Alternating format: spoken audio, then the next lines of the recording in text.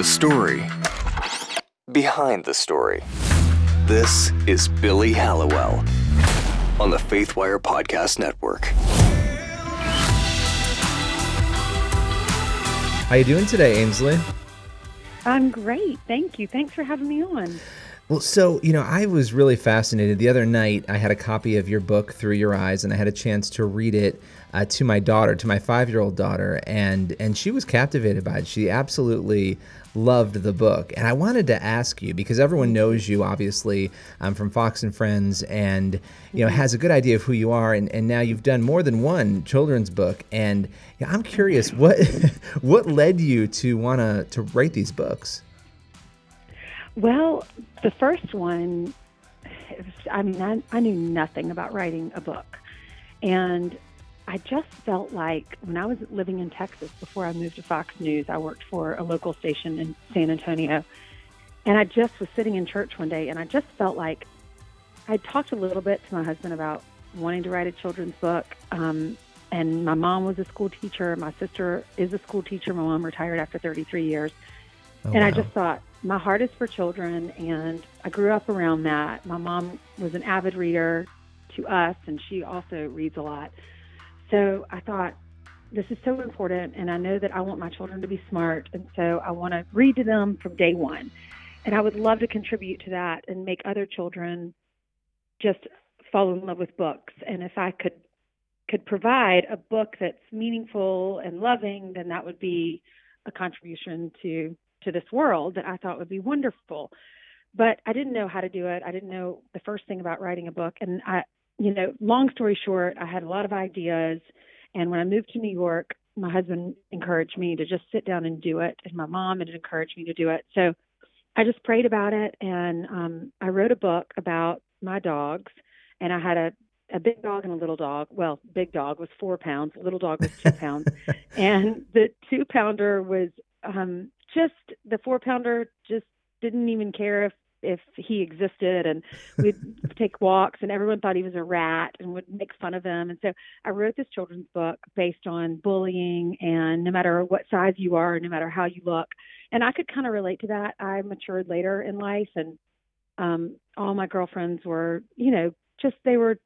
they physically were different than me growing up, and I was just such a late bloomer. So I could totally relate to my little Sax. That was the dog's name. And so I thought, I'll go on tour and I'll take Sax with me and I'll talk to kids in schools and it'll be great. So I wrote this book. Sax has since passed away. That was a few years ago. But so I wrote the book about Sax, my dog Sax, and presented it to the publishers. And it was a long process. I got an agent, and my agent pitched me to different publishers, and I met with. Anyway, so I'm sitting in the room with the publisher, Simon & Schuster, and a bunch of ladies around the table. And I pitched them the book, and they said, we have so many dog books, and we like it, but tell us about you. So I told them that my mom was a school teacher, and she left for school at 7 in the morning, and Dad was in charge of breakfast for us. And I think we caught the bus at like 7:30, 7:40, something like that. So the last 30 minutes, Dad was in charge of breakfast for us. So we would come downstairs, and next to our cereal bowls were little notes with scriptures or poems or a saying. Every day he did that? Every day he would do that? Not every day necessarily, but when I'd say 2 or 3 times a week. And maybe it was every day. Maybe it was every day one week, but not, it wasn't consistently every day, but it was often. He still does it. And he's a coach, and he still does that to his team members. And he was on the front page of our hometown newspaper with his team praying before the game. He's a really great guy, and he always tries to inspire. And so I was so blessed to be born into this little family in South Carolina. We're not anything special. We're a middle-class family, and Dad worked really hard, and Mom did too, and he just left us these notes. And so it's so cool to see how those notes, they were incorporated into this children's book. So everyone sitting around that table said, we love this. That's your story. That's your book. And isn't that funny? Because it's such a small, you probably, while it was happening, didn't even, it's like, oh, this is nice. My dad's doing this. But then years later, that little nugget of, inspiration in scripture then comes back in this meeting, right? And becomes something much bigger than what it was at the time, maybe. That's amazing. It's so true. And as a parent, because you have 2 little ones, when you're a parent, you're just trying to skate through this life, and because there's no time for anything. It's just like you can't even breathe.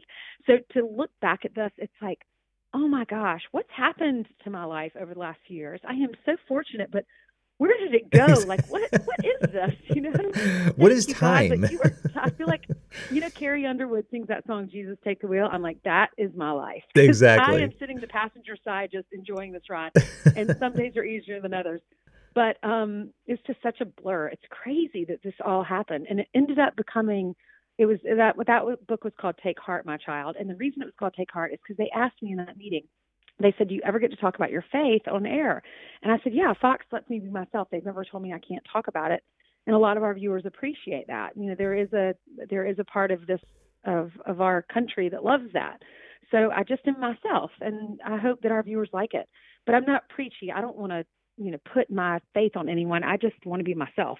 Yeah. So, so then sitting in this meeting, and, they all believe different things. And I told them that. I said, I'm not trying to be preachy. I just want to tell you that I did get to share on air the other night. I said we were talking about the war, and we were talking about this election, and I was anchoring the 5. I was filling in for Dana Perino on the 5.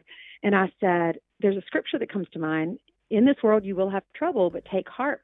I have overcome the world. And I said, that just makes me feel so much better. And as a mom, I was pregnant at the time. I said, I'm going to be a mom. And to me, that just means, don't worry, Ainsley. I have overcome all of this. I've got you. I'm holding you in the palm of my hand.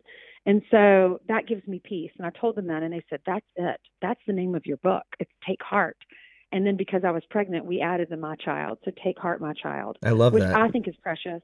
Me too. I mean, as a parent, like, we look at our kids and we just want to pick them up and say, I've got you. I mean, Hayden today, I'm listening to her monitor's in my room right now, and I can hear her talking. She's supposed to be napping, but she started screaming, crying. And it's that, as a parent, the cries. Oh, yeah. It was not a cry like, come get me, I don't want to nap. It was a painful cry. So I went in there, and she was holding her head, and she used to hit my head. I hit head on crib, hit head on crib. And so it's just like it's the most wonderful experience just to be a parent and to watch my child grow up. And that led into the second book, which is called Through Your Eyes, my child's gift to me, because she not only is a gift to me. We had a hard time conceiving, and we tried for, they say if you try for a year, then you need to go see a doctor. We tried for a little, not quite a year. And then we got pregnant, and then we heard the heartbeat and went for the appointment, and then we went for the next appointment, and we didn't hear the heartbeat, and we had a miscarriage. And that was, a lot of women go through that. We went through that too. Really, really yeah, sad. We went through that too. It's so hard. It's such a hard experience. It is. I did pray that God would make my child healthy, and the child wasn't. We did the testing on the fetus afterwards, and the child was not viable. So I know that child is in heaven. I know that I will see that child again. It was a little girl, and we did, the testing just to make sure everything was okay going forward if we wanted to conceive again, which of course we did. So then 3 months after that, we conceived Hayden. So if I hadn't gone through that, I wouldn't have my little girl now. So I know that God answered my prayer. That child was not healthy. And I know that child is healthy and perfect and pure and wonderful, and I will meet her one day. But with this book, I just get the pleasure of watching my child grow up. What a gift, seeing a human being see things for the first time. And I will tell you, if there's anyone that is listening to this, when I was in my 20s and my early 30s, I wasn't sure if I wanted to have children, because I wasn't sure if I'd be a good mom. I thought, I focused on my career. I am too scared. I don't have enough money in the bank. I can barely pay my bills in New York. I was sharing an apartment with someone because it's so expensive. I'm like, how am I going to do this? And then I got married, and we had a dual income. That helped. But I just was not in a place where I wanted to have a child, where I felt like I could. I was so scared. And now that I'm a mom, I mean, it brings tears to my eyes, and you can relate to this. Now I tell everyone, if you just become a mom, if you can, it is so amazing. And God answers all your prayers, and all those things that you worried about don't matter. I mean, your child doesn't have to have the fanciest toys. Hayden loves to open. We were laughing. We bought her these toys, and she she wanted to hold the tissue paper and rip That's the all tissue they paper ever want to apart. do. That's all that my kids I never want to play know, with the I toys. We know. spend all at Christmas time, you spend all this money on toys, right? And you give them the toys and they play with them for 5 minutes, and it's the wrapping paper and the ribbons and all the other stuff that they're playing with. And we laugh about that all the time because it's just like we should just bring recyclables in here for them to play with because they will I know. They get don't more know. out They of don't that. care. No, they don't. So And true. well, I saw you on Tucker Carlson, talking about the book, and I thought it was so interesting. And having read the book, just seeing your child experience things for the first time over and over again, and the things we take for granted because we've seen them all the time, like rain, and just seeing some of what you said. So I wanted to ask you, how would you say that your perspective on life more generally has changed? And you spoke a little bit to this, but on a broader scale after having a child. Oh, it's changed in so many ways. You cut out all the stuff that doesn't matter. You cut out the pettiness. Your circle of friends becomes a lot smaller because all you care about is being with your child. And usually when I get together with friends, or my husband and I get together with friends, it's with their children. It's not to say that you don't want to hang out with people that don't have kids, because I love everybody, but it's just all you want to do is be a parent, and you know that time is ticking. You only have 18 years with those kids, and you cherish it. And I waited so long to have a baby and went through, the problems to have a baby, that all I want to do is be there for her for 18 years. My life is on hold so that I can be the mom to her. But it's my pleasure. And a lot of moms might hear that and say, oh, I don't want that. Or a lot of women might in their 20s, or men might hear that. They want to, do what they aren't ready for that responsibility. Once you hold your child, hold that human being in the hospital for the first time, you don't care about any of that other stuff. God just blesses you in mighty ways. You can agree to that. You agree to that. Oh, yeah, absolutely. When you become a parent, you become part of the club, and I'm so honored to be a part of this club. Especially in a culture where people aren't having, millennials are not having kids. I mean, they're not getting married, they're not having kids. And so it's, there's such a value there. And it's not that people who have kids are better than those who don't, but I think the lessons that you learn and what you experience, it teaches you more about yourself too, which I think I need to be more patient. And there's things that you learn, and when we had our second kid, it was kind of a big shock of, okay, now there's two lives that we're responsible for. It was hard enough with the one, now we have a second life. And so I admire people who, I don't know how the Duggars do it. Or was it, I mean, either. How was that? Were you terrified? Was it easier than you thought? It was a little, I would say there were parts of it that were easier and there were parts of it that were harder. There were elements of it that, we like just morning drop off, which my wife is a teacher too, actually, and she leaves very early in the morning. And so, I do the drop off. So that's my thing before, I start to work, or I get up and I write and then I kind of take a break, take the kids, and then I keep working. But yeah, so like those things were a little harder just because how traffic is around New York. But then there were other elements that were easier too. So it's been an experience. And they're 3 years apart. So, you get, there are certain things where you don't worry as much because you've been through it. So you're like, oh, that's not a big deal, whereas the first time you're freaking out about everything. So, but yeah, and I wanted to ask you, because you sort of have a front seat to news, obviously, on Fox and Friends, and being at Fox and seeing all the things that are going on and how concerning and crazy the world has sort of gotten. And you probably feel that even more as somebody reporting on a lot of these things. What concerns you the most kind of about where we are, maybe even spiritually, but culturally as a country and world right now?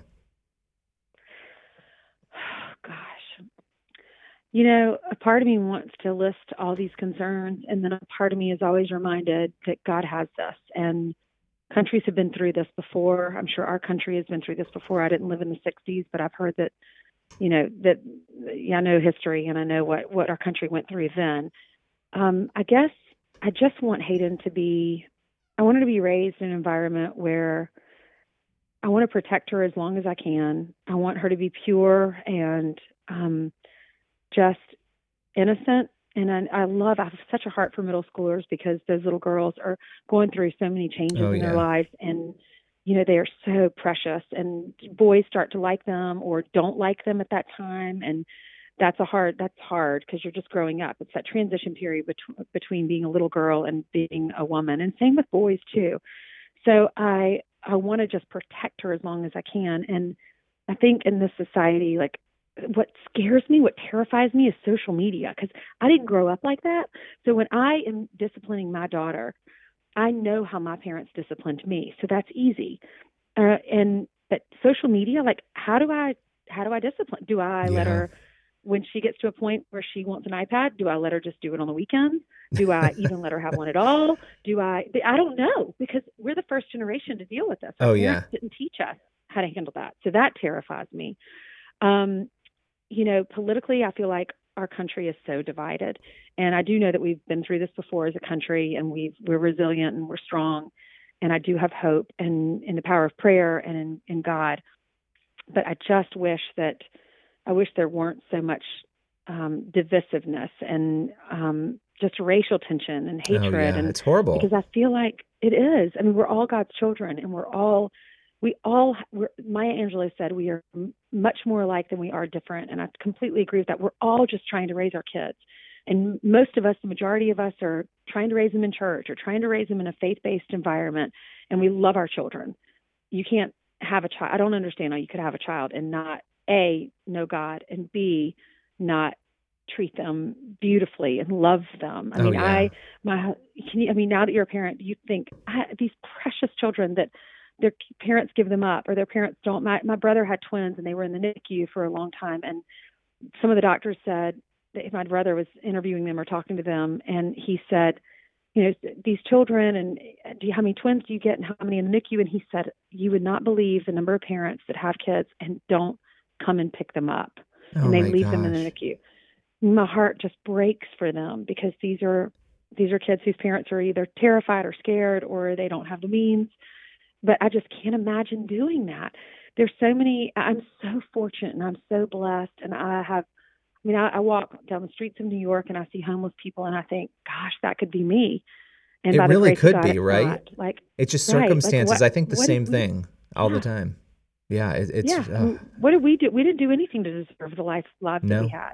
not We at all. have. And yeah. And so Yeah, I don't know. it's I just have such a heavy heart now that I'm a parent. You can't watch the news without crying, no, a and few you times a month. think like for me, it's like, gosh, I'm so concerned about making sure that I have them on the right path. And we read VeggieTales in the morning, we read a devotion every morning Yeah. before we go into school. But Mhm. sometimes we're rushing Mhm. because we're trying because we're in the car reading it before I'm taking my Right. 5-year-old into kindergarten. And Right. you just think like, am I giving the right lessons? Am I setting the right Mhm. example? Because you can talk all Mhm. day long, but your actions are what What do really. you do? Tell me what you recommend. You do VeggieTales in the morning. We've got a You couple do different a devotion. devotionals. We've got a VeggieTales devotional, and some of the themes are a little bit. She's getting them more now that Cute. she's 5. But we have another. We had a preschool one that we still use because there's some good lessons in it. And I just read that every day. And then we have we have kids books and we read them to her. But I find she's way more engaged with individual books, like about Daniel. Just like those cute little kids books. Mhm. So we have Mhm. a lot of those, and we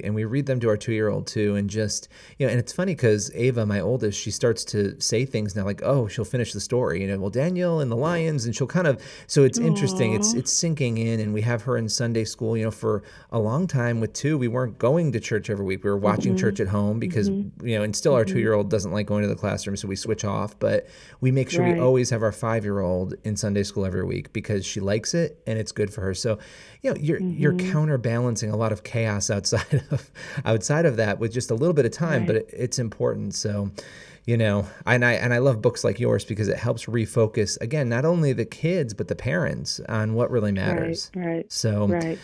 well, listen, I really appreciate you taking the time today. I'll have to have you back because I'd love to talk more about all of this. I think there's so much that we only scratched the surface here, but we'll make sure we link out to Through Your Eyes and forward people on to pick up copies. Thank you so much. I really appreciate it. And just remind your listeners that some of the money goes to Folds of Honor. We just presented them with a $50,000 check Oh, last wow. week, That's because amazing. they provide scholarships to our soldiers who don't come back from war.